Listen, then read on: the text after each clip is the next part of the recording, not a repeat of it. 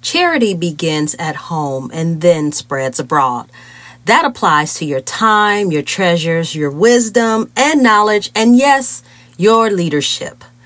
Go with me on a little but not so distant detour into how your leadership impacts your family and how you strengthen your family's connections to one another with the same leadership practices used in the workplace.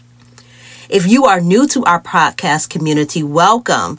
And if you are a returning listener, welcome back.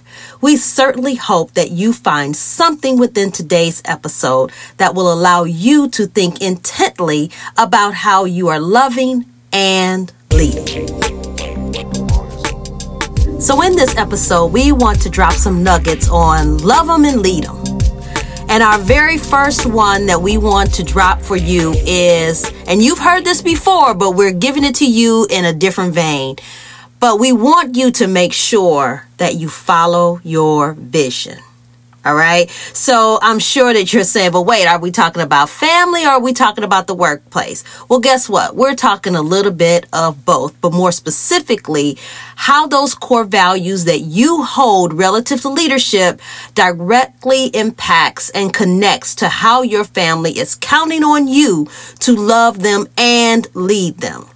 So how are you doing that in the best way possible? And how are you doing it so much so that you leave a legacy of leadership?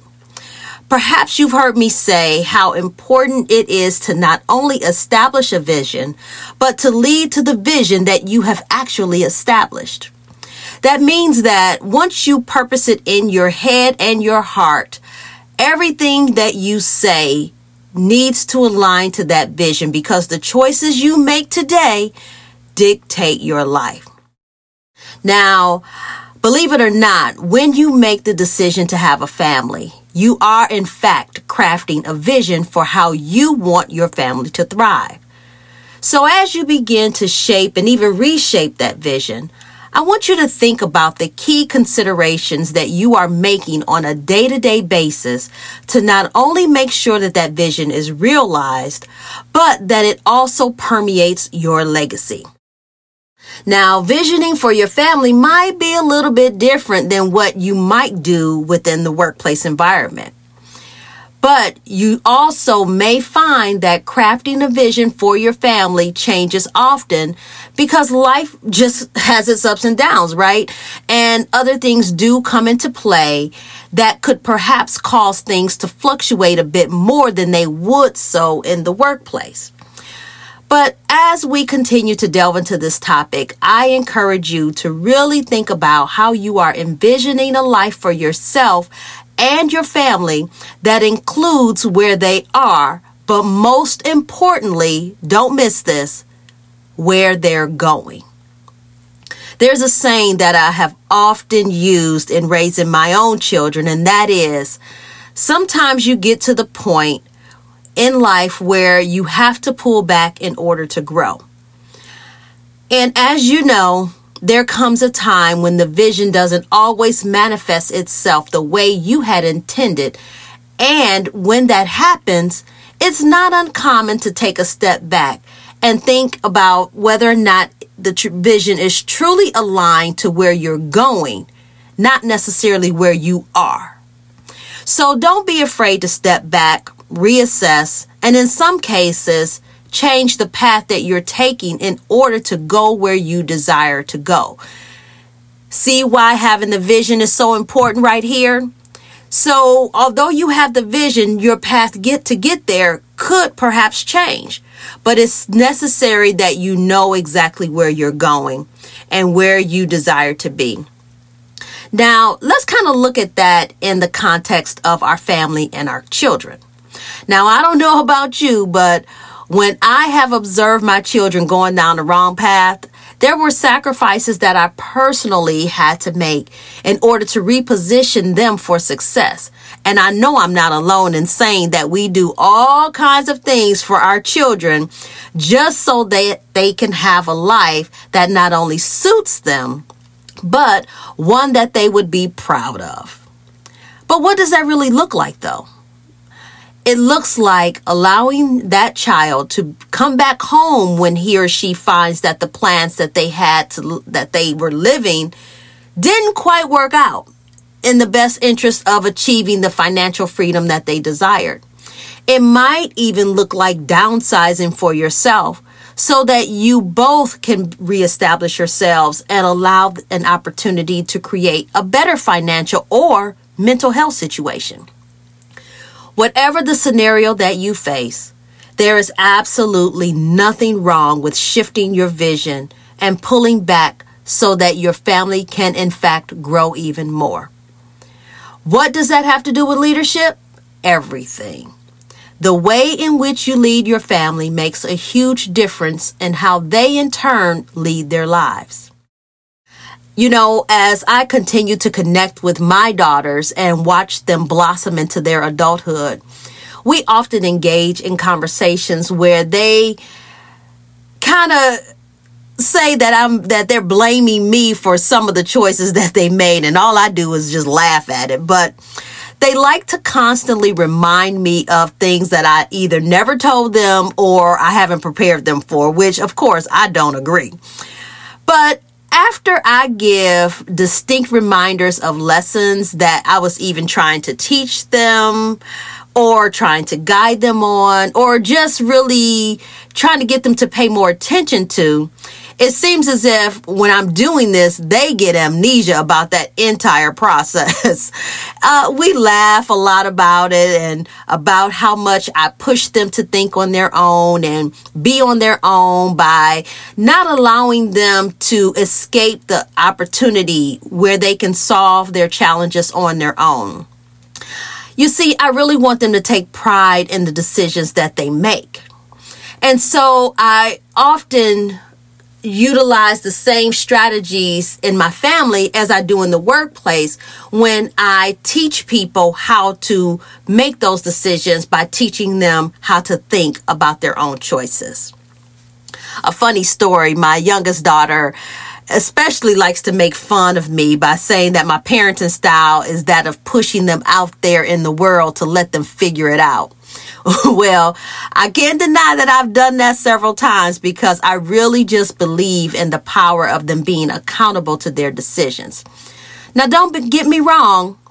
I have worked tirelessly to share knowledge, wisdom, and strategies with my girls. And any mom who is always being prompted for information knows exactly what I'm talking about. But if your children are anything like mine, I'm sure you could say they probably don't believe that fat meat is greasy until you fry it up and show them. So I like to leverage my leadership within my family, and especially at this adult phase in their lives, by using the same strategies as those that I use in my professional world. I ask thought-provoking questions that guide them to think on their own. Children these days think that you are so old that the things you've gone through don't even resemble anything that they're going through. And as the old saying goes, there's nothing new under the sun. So I've taken opportunities such as this to really help them see how they have to rest on their own thoughts and intentions, use the data that's around them to drive their decision making, and be comfortable and confident in how they want to live their lives with the decisions that they make. Realizing one thing, and I shared this earlier, that every decision made impacts the rest of your life in some way. And it took me a long time to realize that. But once I did, I chose better. So, in loving them and leading them, we may want to take caution in responding to every call, every time they say, Mom, Dad, what should I do about this or that? Let's join forces to get our families in a position to think for themselves. Now, we certainly want to be that voice of reason, nothing wrong with that. But I still admonish you to really think about how you are teaching them to think so that they don't feel compelled to come to you for everything, thus becoming better leaders themselves. So In what way are you leading through your parenting such that it raises their level of confidence, builds their self-esteem, and strengthens their mental health? Whatever parenting style you've adopted, whether they're young, children, adolescents, young adults, or even older adults, no matter what parenting style you've adopted, I want to encourage you that while you continue to love them, there are still ways that your influence can also lead them. And one last thing, keep those ties close.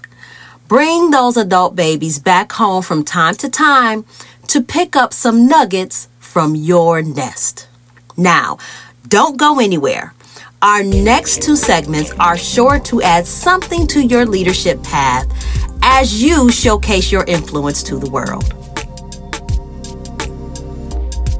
Our Boss People Making Boss Moves segment is where we like to highlight influential people in our communities who are in fact making boss moves. And hot off of our just influence, our circles, is Ketanji Brown Jackson, the first African-American female to serve on the U.S. Supreme Court. Talk about loving them and leading them.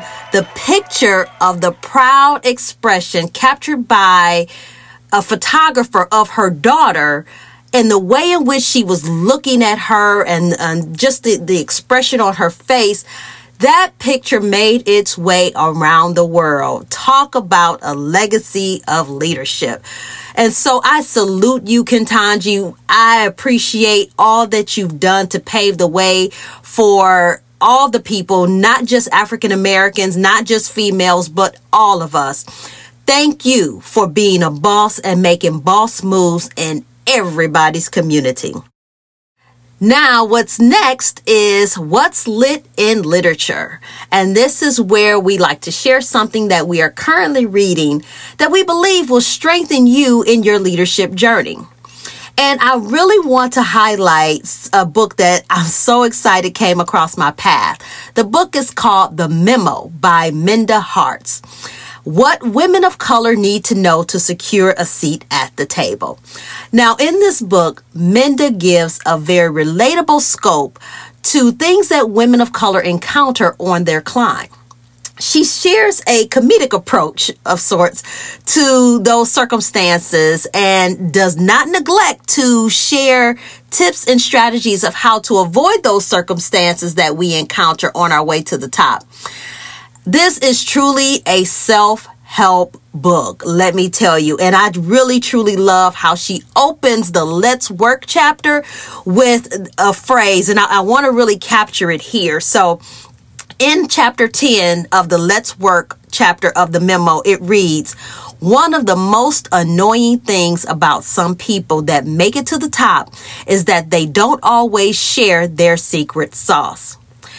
Let me tell you, not only did she share her secret sauce, it is sprinkled throughout this literary work, and I invite you to get your copy soon. That's The Memo by Minda Harts. Now, as we prepare to close this episode, we want to remind you of the importance and power in loving who you lead. And whether that's your family or your direct reports, do know that love goes a long way in influencing others and impacting the people who impact the world. Thanks for joining us. Make it a great day. Hey, leaders. What stuck with you from today's topic that you'd like to share with someone you're building? Be sure to like, share, and subscribe to In the Lead podcast with Kim Harris. Thanks for listening.